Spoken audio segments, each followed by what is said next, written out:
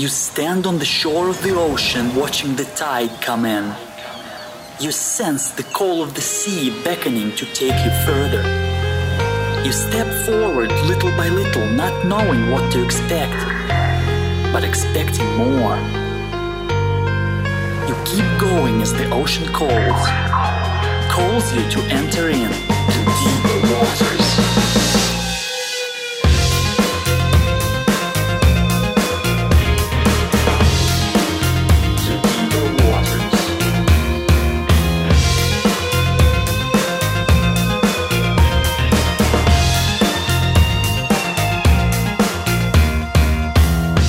Hello everyone and welcome to the Deeper Waters podcast. I am Nick Peters, your host, seeking to bring you the very best in Christian scholarship and apologetics. And today, well, this recording isn't being done at its usual time. This is a sort of special edition. Now, if you're really looking forward to the Saturday show with Ross Clifford talking about the legal case for resurrection, still coming. Nothing has changed here. We're just doing a special 1-hour interview today. And we're talking about, well, what a shock. Evidence. Something that we love to talk about on the show here. And there's a book that's come out now. The New Evidence That Demands... Well, okay, it's not new, but Evidence That Demands a Verdict there. And it's a new edition, I should say. And this one is, of course, by Josh McDowell, but also his son, Sean McDowell, Ph.D. And Dr. McDowell has been on our show before, and he's back here to talk about this new book. Now, who is he?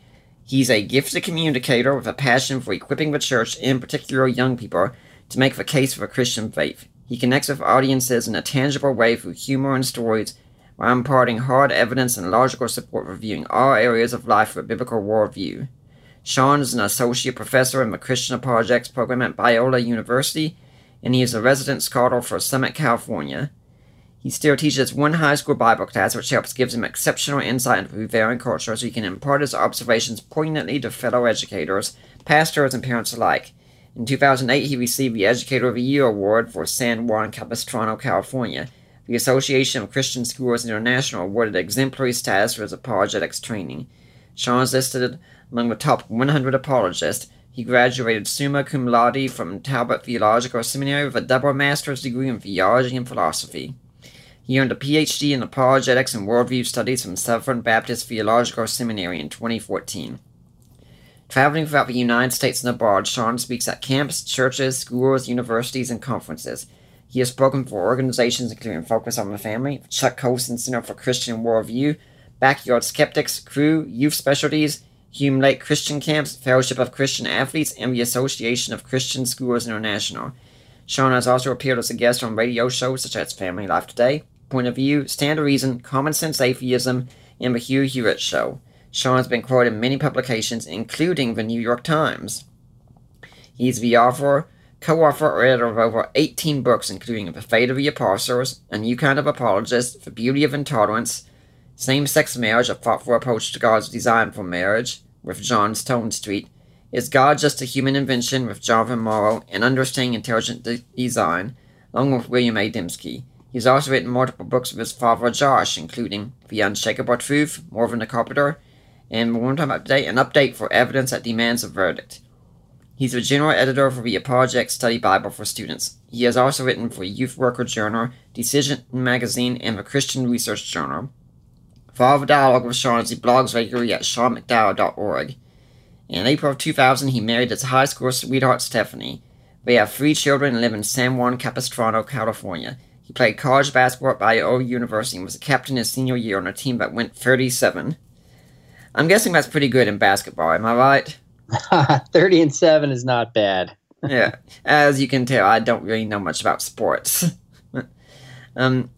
So, Dr. McDowell, welcome back to the Deeper Waters podcast. Thank you for having me, and you read the full bio, so listeners now know everything about me. Yeah, good thing I keep something to drink nearby. I'm definitely going to need it here. But maybe they don't know everything about you. I mean, what if they don't know you personally? How did you get to be doing what you're doing today? That's a great question. For me, it's a long journey. I started by teaching high school, after I graduated with double masters in theology and philosophy from Talbot. And I thought I was going to do high school student ministry my whole life. And I taught worldview, apologetics, theology, Bible. And then about maybe 6 years into it, I started thinking, you know what, I love working with students. This is my heartbeat, but I want to go get a PhD and also do graduate studies and potentially college. So I went to Southern Baptist, did a distance PhD program, and a position opened up at Biola at just the right time. So I took that in the apologetics program, but still teach high school Bible part-time and then speak a lot as well. So that's been the main part of the journey. You know, we talked about this some last time, but I think it's worth repeating again.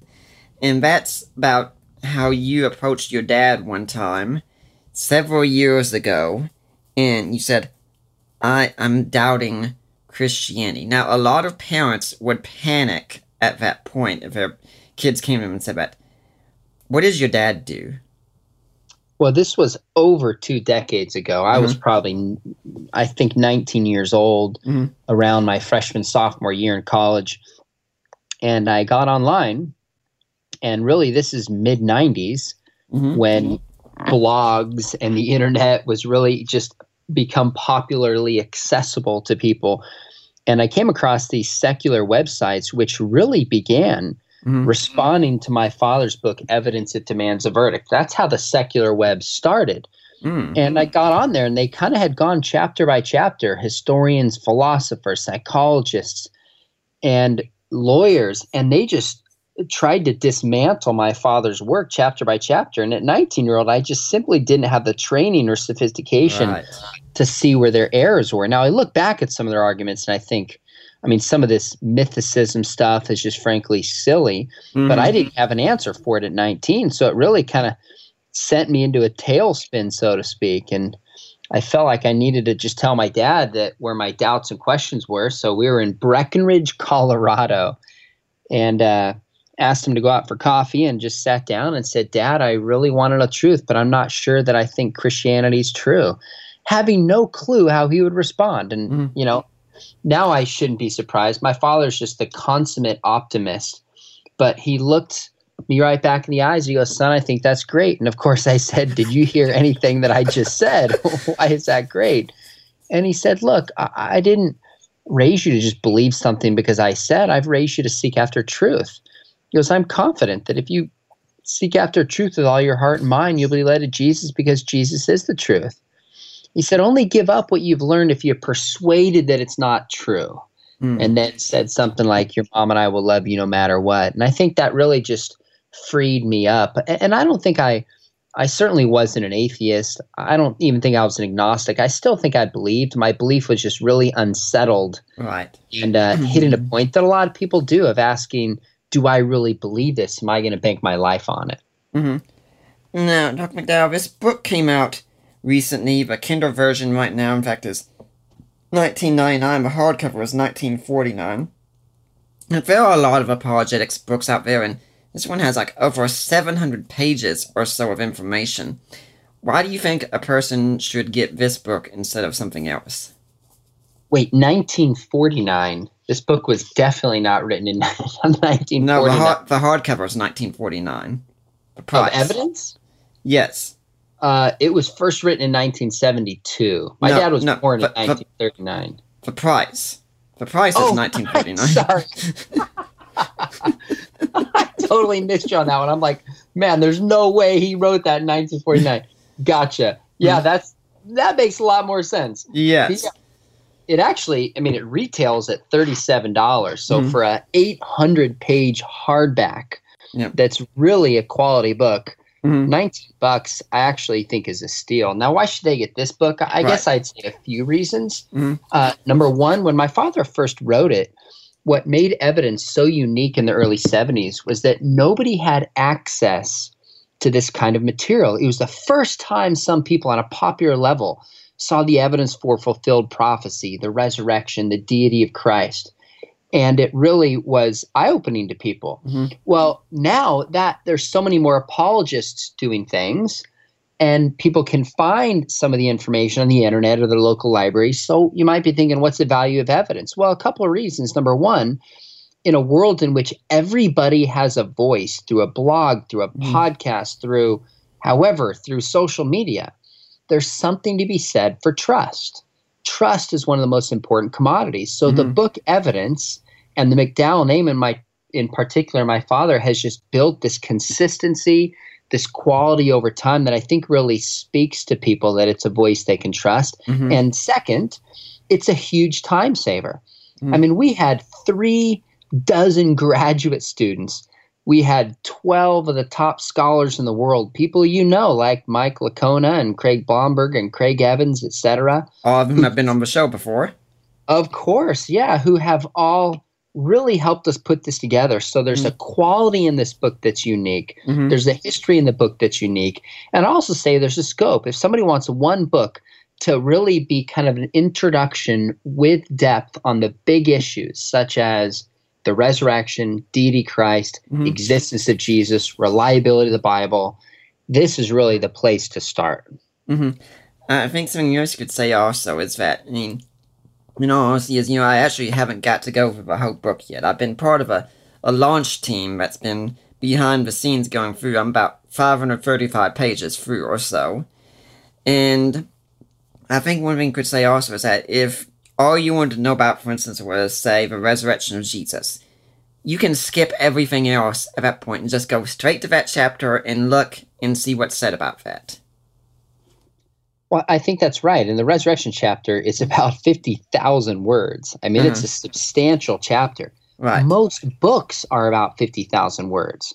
So that alone is kind of the price of the whole, makes a whole book worth it. And that's true for the other chapters. If you just want to know, how do I know the New Testament is reliable? Well, we have a substantial chapter that really brings together so many different lines of research and evidence that are out there into one chapter that really summarizes, documents, highlights the key evidences. That's where people find the value. So people want to know, how do I know the Exodus happened? What's the evidence for that? Well, that one chapter, we bring together some of the recent scholarly research and make it available for people.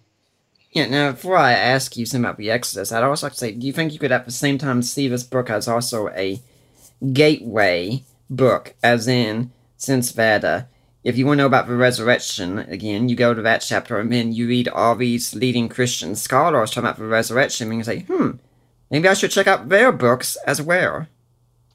Well, that's exactly what we're doing. This, even though it's 800 pages, this is written for a lay level. We're not writing this book for scholars. Right. So one of the things my father has done well, as people like, say, Lee Strobel has done, or J. Warner Wallace, or Greg Koukl, is take what top scholars do and make their work understandable and accessible. So, of course, in the resurrection chapter, we are bringing together the research of William Lane Craig and N.T. Wright and Gary Habermas and Michael Licona, but we cite them and suggest to people, hey, you want to take this to an intermediate or an advanced level, here's the best works that you need to read. We do that with a chapter on the deity of Christ. We lay out some of the best verses, some of the best sources. We respond to common objections. But then we say, here's a handful of the best resources. And we actually worked with people like Rob Bowman and Ed Komashevsky, who are just experts in this area, to make sure that we have, number one, the best arguments, but number two, that we're recommending people to the best sources. So I think the word you use, gateway, is exactly the right word. What all went into the research for writing this book? Nick, I'll tell you this, next to my dissertation, this is one of the biggest projects I've ever done. In fact, I might have spent as much time on it. I wish I had charted the hours. But essentially what happened is I sat down with a 99 version and started to say, okay, what chapters do we need to keep? What chapters do we need to get rid of? What new content do we need to bring? Came up with my ideas, and then I sent it to dozens of people saying, do you agree? Am I missing something? What should I add? So the first part was just to narrow down and say, what's the scope of this book? And then we had some people go through, people like Jonathan McClatchy, a friend of both of ours, go through a ton of the chapters and just to find all of the objections people had written against evidence in the various chapters, compile them, and then we could include those in responses as we went through the chapters. So then I put this team together. I went primarily to Biola. We also worked with a student from Liberty. And I really said, who are some of the best students at Biola, the sharpest ones? who would be willing to either edit, research, write, help us update each of these chapters under kind of my guidance. So they're doing this research, sent it back to me. I sent it back to them multiple times. And then finally, when I'm satisfied with it, we would send the chapter to one of the top scholars in the world in that area. Then they'd send it back, and I'd send it to the student. They'd do edits back to me, back to the student. I mean, this process went on and on and on. And then the editing phase started. And it took a few thousand hours by me if I added up. I would guess probably, a typical dissertation is 2 hours. I'd probably guess 3,000 or 4,000 hours over 3 years working on this. And that's really because, Nick, I just felt the weight of getting this right. I mean, it's going to be translated into a lot of languages. People trust it as a resource. And we're dealing with evidence for the faith. So it was unbelievably timely and exhausting, but I feel really good about what we came up with. When you were doing some research on your own, I'm sure, did you ever come across any objections that weren't covered from a 99 version? And you think, geez, I'm just really not sure how we're going to answer that one. There were a few that were easy.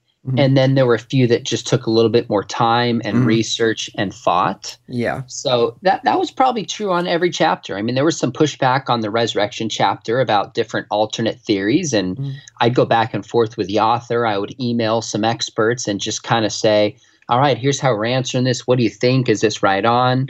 So, yeah, there's the popular objections are genuinely not that hard to answer, but then there's some tougher scholarly ones where we really had to weigh how do we respond to this. So, yeah, that's definitely the case. Now, I said I'd ask a question about the Exodus, and so I think now's the time. Something I did admitted when we went through is that, a few years ago, it was archaeology seemed to be clearing things so much, and now there's a lot of questions from archaeology, and especially in the area of the Old Testament, where, there's not any cut and dry, knockdown argument for the Exodus, right?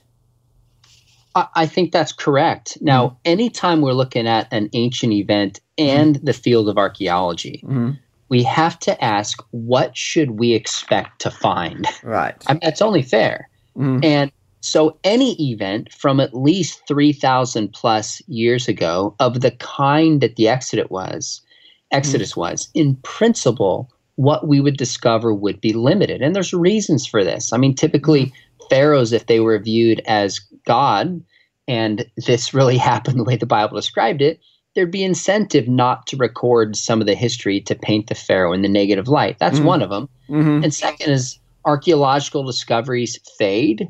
They're sometimes difficult to interpret.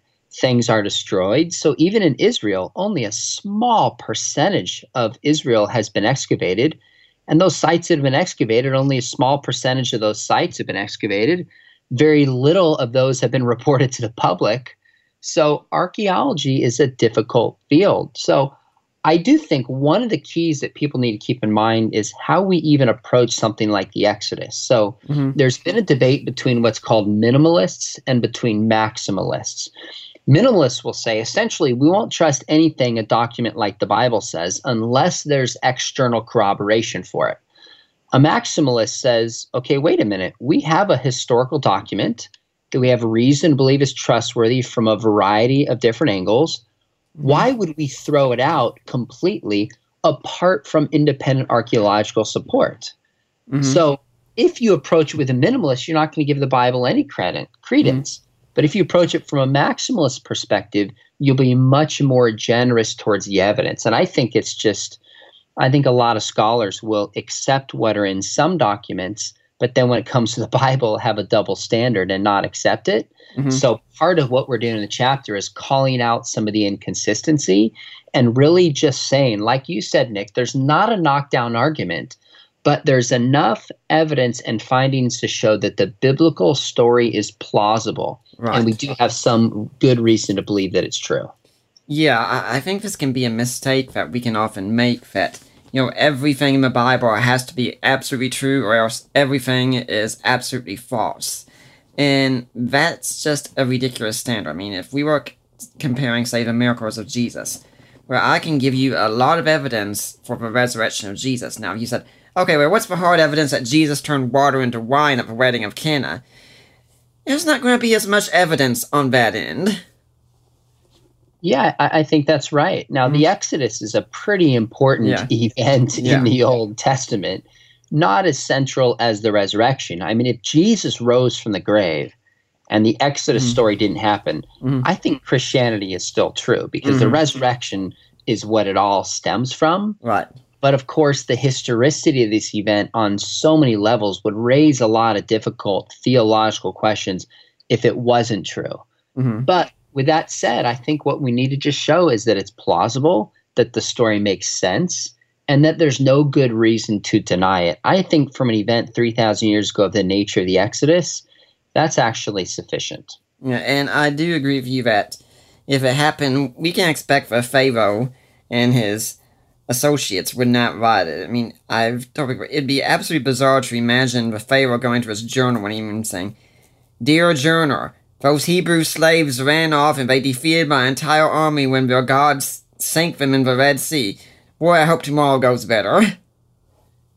Right. Yeah, I don't think a Pharaoh's going to report that. That would be very harming to his case. I don't know how many Pharaohs kept journals anyways, but the point is well taken. We just, in any historical event, have to ask, what can we honestly expect? And then what do we actually have in light of those genuine expectations? That's how we have to approach it.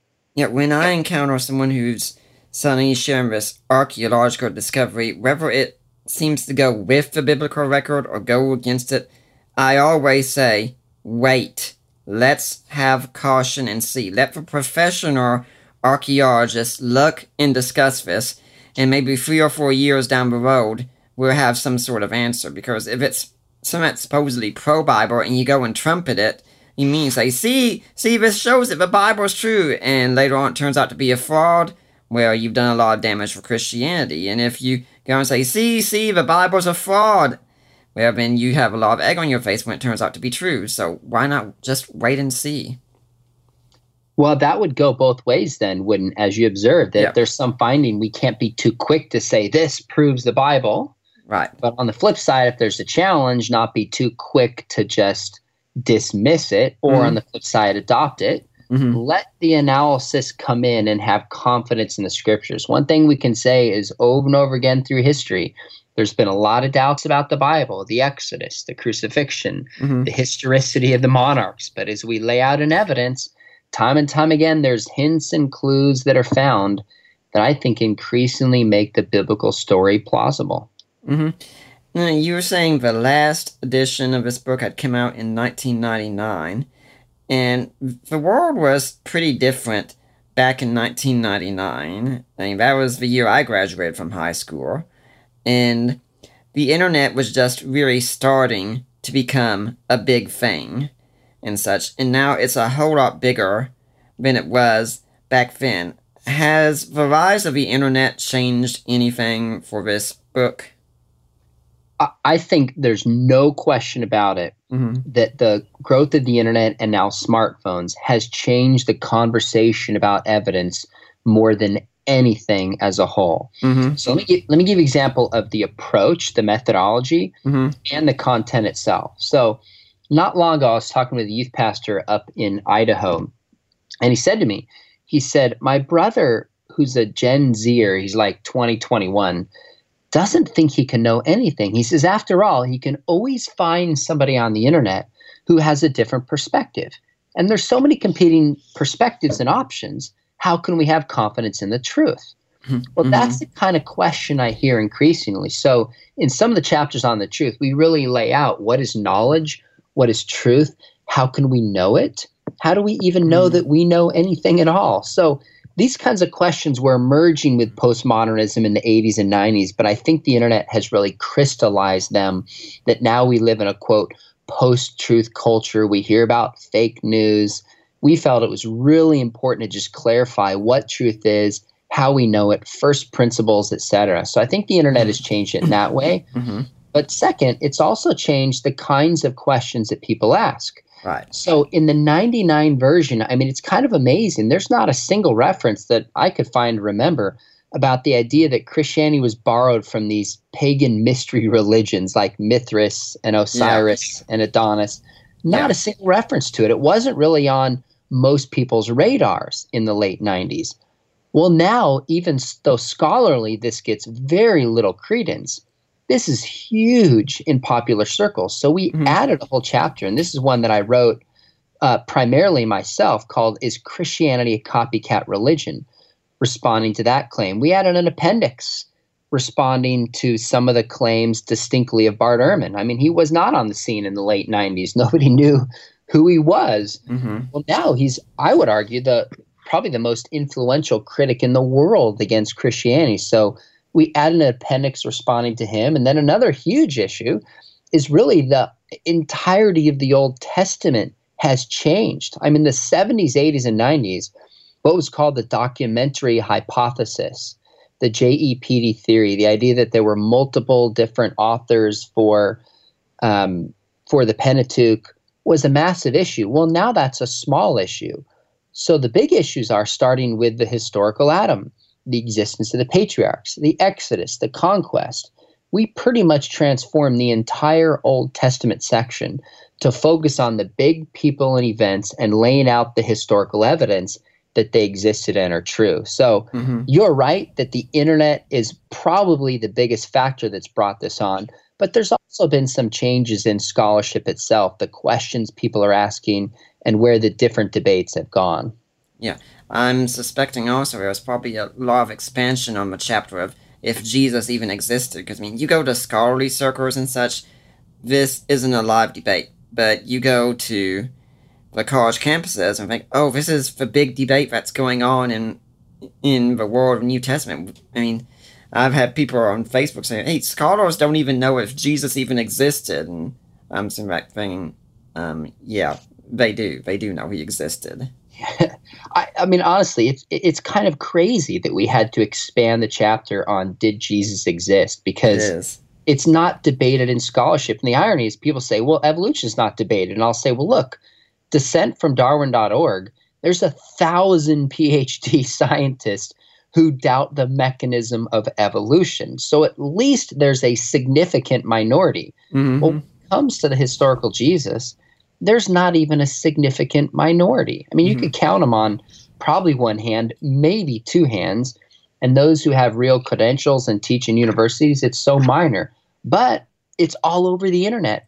People are asking about it. So we got the help of Paul Rhodes Eddy on this chapter. And it's just, I think it's one of the best chapters that's out there. We walk through significant sources, less significant sources, Jewish sources, Roman sources, Christian sources, analyze what value they give to the likelihood Jesus existed. And I think it's really, I mean, we try not to overstate the evidence in this book, but the idea that Jesus didn't exist is really just so outside the mainstream of scholarship. It's such a stretch that it's kind of hard to take seriously.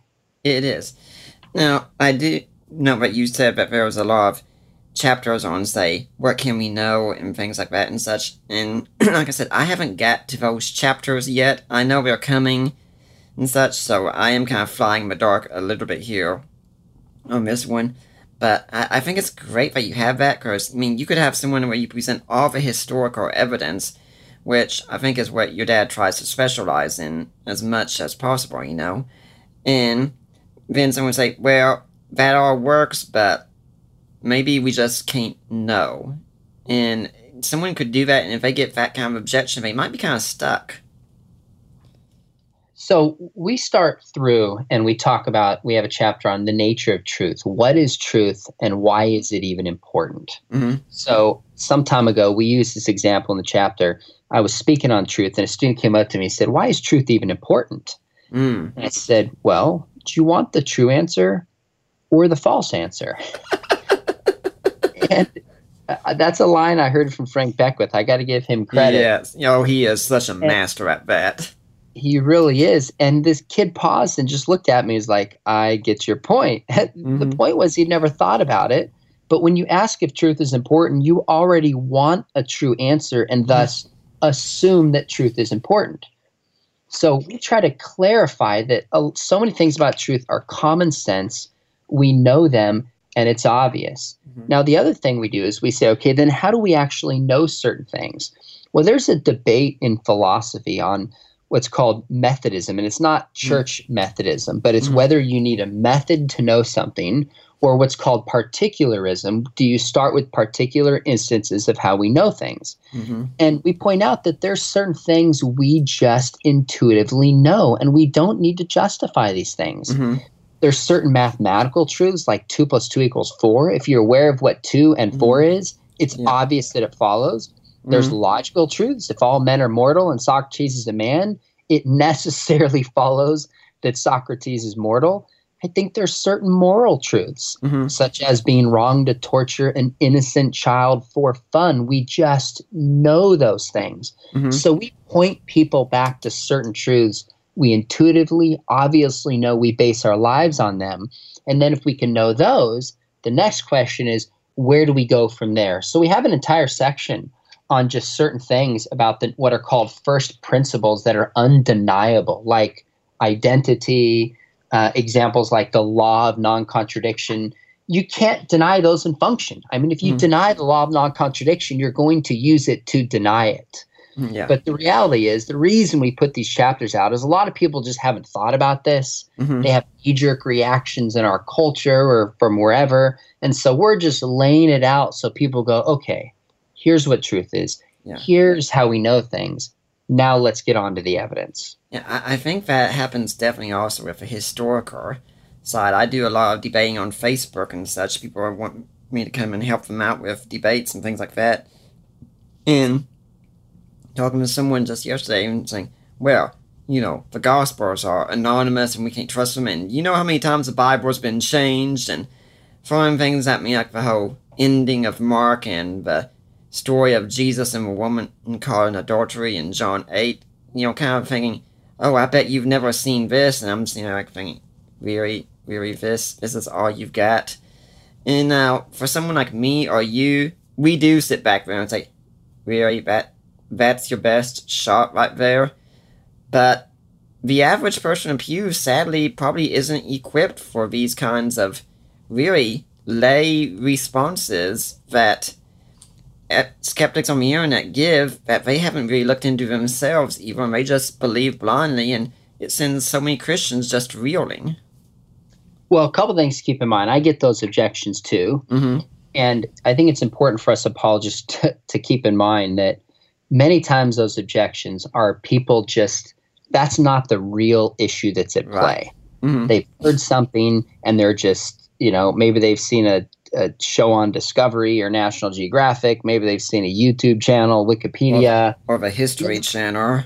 Yeah, the History Channel. And the real issue could be relational. It could be moral. There's something underneath the surface. So taking their questions seriously, as long as they respond graciously, is a way of clearing that away to get to the heart of the issue. Right. But I think when it comes to Christians, one of my favorite things to do, I don't know if you've seen me do this, Nick, it's on YouTube, is I put glasses on at conferences and churches and I role play an atheist. And I call it my atheist encounter. And what inevitably happens is 15, 20 minutes into this, I'm given an atheist spiel, take questions, and I shoot it down with big words and journal articles and fancy sounding quotes. People get really frustrated with me. And when I'm done, I ask people, I'll stop and I'll say, okay, how would you describe how you treated the atheist? And I see on people's eyes this sense of, oh my goodness, I was really rude and angry. And then I ask the question, I say, why? And it could be that they love the gospel and just want people to see it. Fine. But I think the other piece is what you said, is as a whole Christians, we don't know what we believe and why we believe it. We've never really wrestled with the question, is there good reason to believe there's a historical Adam? What would that mean for the gospel if there weren't? Right. Is there reason to believe the Exodus actually happened? What about the resurrection? Did Jesus really claim to be God? These are big questions. And if somebody is not trained in this, the kind of stuff we walk through in evidence, and they get pressed on it, it's human nature to get defensive and get angry. So if we want people to be able to speak with confidence and kindness, one of the most helpful things we can do is train them in apologetics So there's a confidence they have to just engage others in thoughtful dialogue. Mm-hmm. Yeah, I actually went and had my oil change in my car yesterday. It was a church. I was doing that for free, and I just sit down with him and start talking. And we ended up talking about apologetics. And so, one of the great benefits of apologetics is you can walk around with confidence in what you believe. Like I said, when some atheist comes with a remark, an objection they think is going to blow you out of the water, if you have confidence, that is a very good thing to have at that point.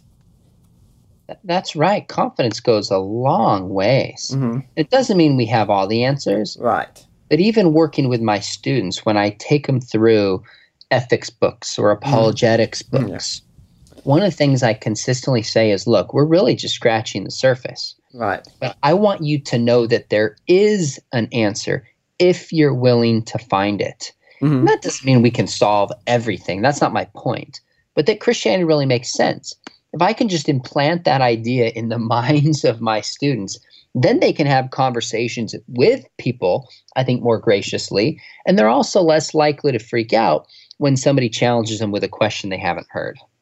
Yeah, I definitely agree with you on the whole thing about not having all the answers. I mean, if someone sends me a question specifically about Islam, for instance, I'm more than happy to say, hey, here, talk to David Wood or Abdu Murray and such. They know a whole lot more about Islam. They send me a question about science. Let me get you in touch with someone who knows the science far better. I think it's a great mistake we have today where we think we have to have an answer to every single question. No one can really do that. I think that's right. No, we don't have to have all the answers. Mm-hmm. And in fact, I think today in an age where people value authenticity, saying I don't know can actually go a long ways. I mean, I taught a class on a biblical view of sexuality recently at Biola, and there were people with very differing views in the class. And I felt like I answered most of the questions well for my research, but there were a handful of times I just stopped. I said, that's a really good question. I'm going to have to think about that some more. I don't know the answer to it. And I think that communicates to people, all right, if he's willing to say he doesn't know, then when he speaks, he probably does know. Mm-hmm. So there's nothing wrong with saying I don't know. I mean, it's just the honest thing to say. Mm-hmm. And no, even William Lane Craig doesn't know everything. I mean, my goodness, no human being does. Right. So I think that's a gracious, important thing, especially for apologists to say today.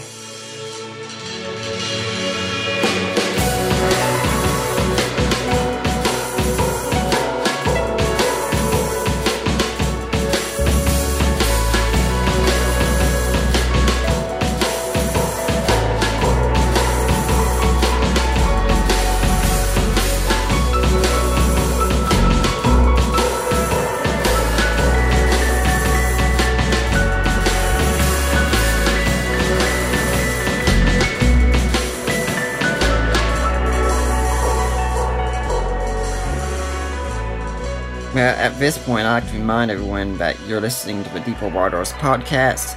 I'm Nick Peters, your host. We've got Dr. Sean McDowell on the show today. And, everything that we do here, we do for the support of listeners like you. And we really could use that support. If you want to help us out, please go to deeperwatersapologetics.com. And there's a link on the side, help support the work of Deeper Waters Christian Ministries. You click that, and it takes you to the ministry of Risen Jesus. You've gone to the right place. That's my in-laws, Mike and Debbie Lacona.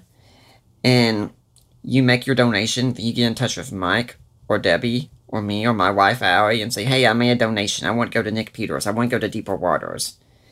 And make sure we get that donation, and it will be tax deductible. You can also go and buy ebooks that I have written or written A Creed for the Ages, the Apostles' Creed in Today's Christian, co-written Defining Inerrancy, God and Natural Disasters, Christian Answers to This Generation's Questions, Groundlets, maybe a few others. And then, now, we've got here Dr. Sean McDowell and myself. We're both married men. We know something very rare. Women like jewelry. They just do. I mean, Stephanie likes jewelry, doesn't she, Sean? Of course she does. Yeah. So, if you want to get some jewelry for that lady in your life, or if you're just that lady and you want to get some jewelry for yourself or for a friend, go to the jewelry store we have. My friend Lena Klester handles that. And make a purchase and reference Deeper Waters there. Wherever you purchase, 25% of it goes to Deeper Waters. So guys, you know my words of wisdom at this point. You can go and you can buy some jewelry for that lady in your life to make up for that big recent screw-up that you just did. Or you can buy some jewelry for that lady in your life for insurance for that screw-up that you know you're going to do in the future. So, Dr. McDowell, do you have an organization or charity you'd like to see people donate to? Oh, my goodness. That's a great question. You know what? Mm-hmm. You minister to me in a lot of ways, Nick, so I would send them to your ministry. Mm-hmm. You had me on your podcast, and you helped me in other ways. I think you're doing good work, so I want to back up what you're doing. I appreciate that, and it's been my pleasure to get to help you out in so many ways. Well, thanks for having me. We're a good team. Yeah. Now let's get back to the book here. Another chapter I'm looking forward to getting to is one about the whole thing of, are miracles possible? Because in many cases, I think debates on historicity and such when it comes to the Bible really boil down to this question, are miracles possible?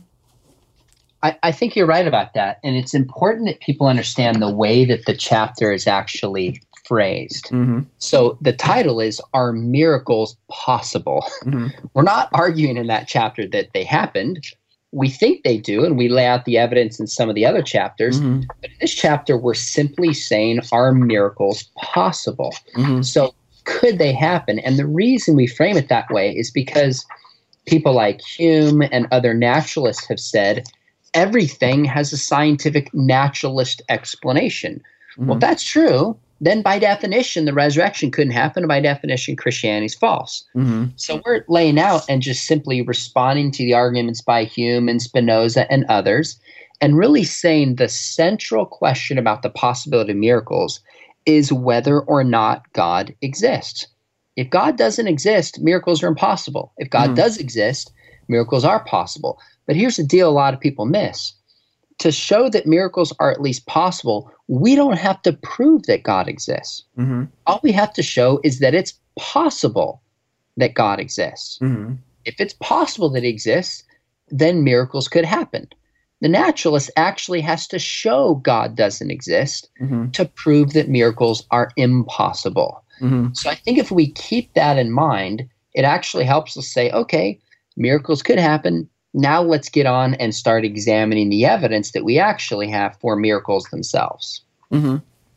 I think a lot of atheists, when I argue with them on this kind of point, they do what I call presuppositional atheism, where it's to start with, where miracles can happen, miracles are nonsense, and anyone who believes in miracles or anything like that must be irrational, stupid, what have you. And look, now we know the Bible is false because it contains miracles, and no rational person would believe in miracles. And I say, look, you're starting from your position, which, to me, you haven't backed, and yet somehow you're expecting me to take it as authoritative. And, you know, in his book, written about 100 years ago, The Syrian Christ, Abraham Rabbani, I think that was his name who wrote it, said when he meets someone who doesn't believe in miracles, he does put the burden on them. Okay, go ahead. Make your case. Prove to me that they cannot happen, they have not happened, they will not happen. Well, I think that's an interesting strategy because we don't have to show that all miracles happen. Mm-hmm. Really, all we have to show is that one miracle happened. Mm-hmm. That's it. Mm-hmm. If one miracle happened throughout the history of the world, then miracles are possible. Whereas the naturalist has to either show that miracles are illogical and in principle couldn't happen, or they have to disprove every single miracle claim. Now, that's not even possible. And I think Craig Keener does a great job in his his 2-volume set on miracles, where he lays out and he says, hundreds of millions of living Christians believe they've seen or experienced a miracle. And he does say, he goes, some of these are better attested than others. That's for sure. Yeah. He goes, but some are very, very well attested. And it's only because of somebody's assumption that they would outright dismiss them, at least before considering the evidence.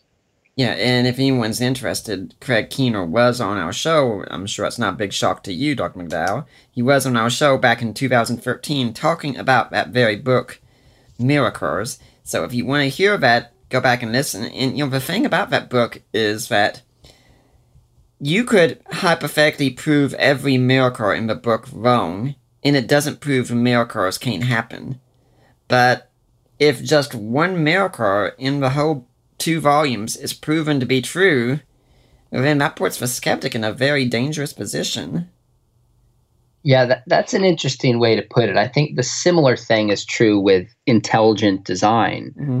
When people will argue that there's no design, and design proponents will say, well, we don't have to show everything is designed. We think most things are not. But if there's one instance of positive design, then intelligent design has occurred. Mm-hmm. Now, those are different fields we're talking about, but it's the same kind of argument that just says we only need one. That's it. So I think it puts a pretty heavy burden of proof on the skeptic who wants to just dismiss the possibility of miracles even before considering the evidence that miracles have happened today and in history. Mm-hmm. Yeah, I often think of G.K. Chesterton's great quote on this, where he says, "The theist believes in a miracle rightly or wrongly because of the evidence. The skeptic disbelieves in a miracle rightly or wrongly because he has a dogma against them."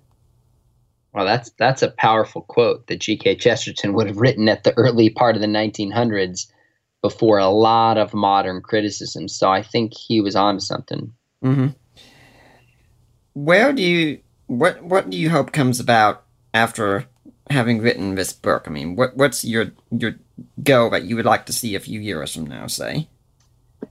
This book has had such an impact, Nick. I mean, everywhere I go around the world, people will tell me one of two things. Either evidence into man's verdict helped them at a period in high school or college or other stage in their life when they had questions.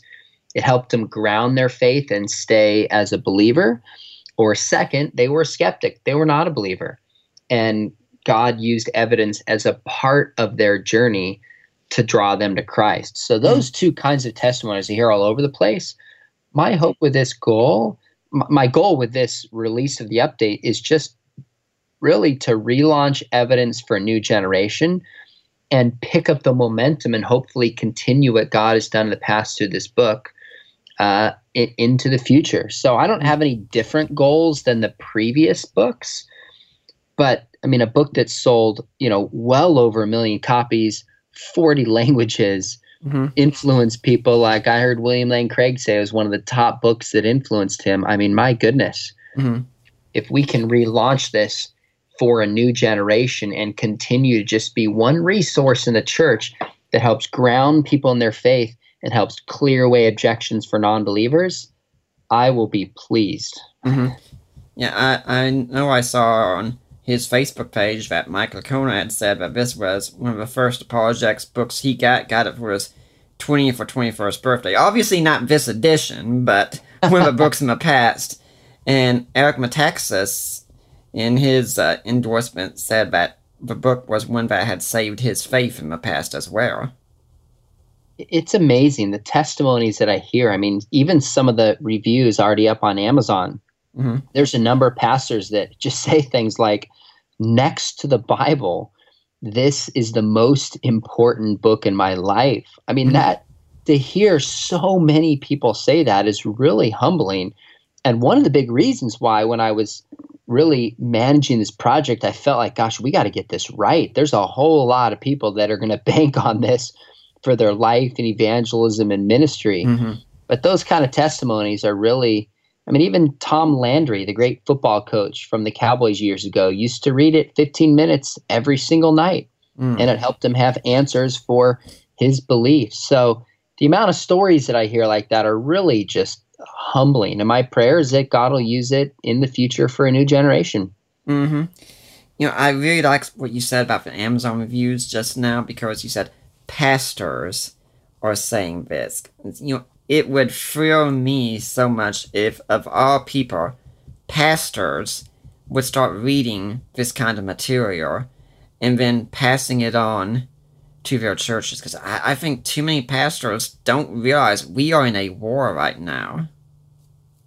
Well, pastors are busy, and they have a lot of stuff on their plates. I mean, I don't envy the stress and difficulty of being a pastor. I mean, no question about it. Some just have to do so many things, they don't have the time. Yet one of the things I just deeply respect about pastors that are able to is that they just carve out time to study, whether it's evidence or other books, and really preach culturally relevant, historically, theologically accurate sermons that challenge people. And there's really a generation of pastors, I hear it all the time, Nick, who will say they preach from chapters and evidence. They'll give a sermon on something and just incorporate the evidence through it to help people realize these aren't just stories. This isn't just feel-good principles. This is really true. So it's a resource pastors have been using for years. And my hope and prayer is that they'll keep using it. In fact, maybe even more would. And I'm sure with the work that you do with young people, you'd especially love to see if youth pastors would use this. Well, that would probably excite me more than anything. In fact, I got a chance to speak last week to about 120 leading youth pastors at kind of a special event, and most of them got copies of the book. And at the very beginning, Doug Fields, who people in the world of youth ministry will recognize his name, he got up there and he said, look, this was a huge book in his own faith, staying secure and in his ministry over the years. And he asked these youth pastors how many of them the book evidence was central and helpful to them. And I mean, I wasn't counting hands, but it was well over half. So if there's youth leaders out there, I can tell you, because I work with them, kids are hungry for evidence. They need apologetics. They've got to be trained in this material. Yeah, I've regularly said that, believe it or not, youth pastors, your kids might be greatly benefited if you give them a little bit more than just concerts and pizza parties. Yeah, and there's a lot of youth pastors that do that. There's some that just don't know how and are new and don't have the resources and support from the church. I come to think most youth pastors really want to do a good job to train their students to go deeper, but they're dealing with pressures from parents, and right now especially there's club sports and drama and there's busyness. It's harder and harder to get students, that it's easy to sacrifice some of the depth just to try to keep kids coming to church. I understand those pressures, but when it's all said and done, I would almost say, like, we take kids on these apologetic mission trips, and when we raise the bar and really start training kids, they respond. I mean, they want to be taken seriously. They want to wrestle with the big ideas of life. And I think these kids will really enjoy it, in fact, if when they're confronted on the internet or in the classroom and they have an answer and they can get the opposition to back off from them and such, that will just give them more passion for Christianity and more confidence in themselves. Yeah, I think confidence is the key word, that kids know, okay, gosh, the Bible's not just a spiritual book. It's actually historically true, and I have reasons for it. It gives them boldness to live out their faith. I mean, if 48% to plus of high school kids who say they're Christians believe Jesus is only one way, how are they going to boldly live out their faith? The answer is they're not. Nope. If they realize that we have the words of Jesus and he claimed to be the only way, and he did miracles and he fulfilled prophecy, man, this isn't just someone's opinion. This is true. So apologetics gives kids a boldness and a confidence in their faith to really live it out. Now, what would you say to someone who's a skeptic and they're getting ready to go through your book and they're not sure how they should approach it? What would you tell them? I would just say, number one, read it just carefully and charitably. I've met skeptics who read it with an open mind.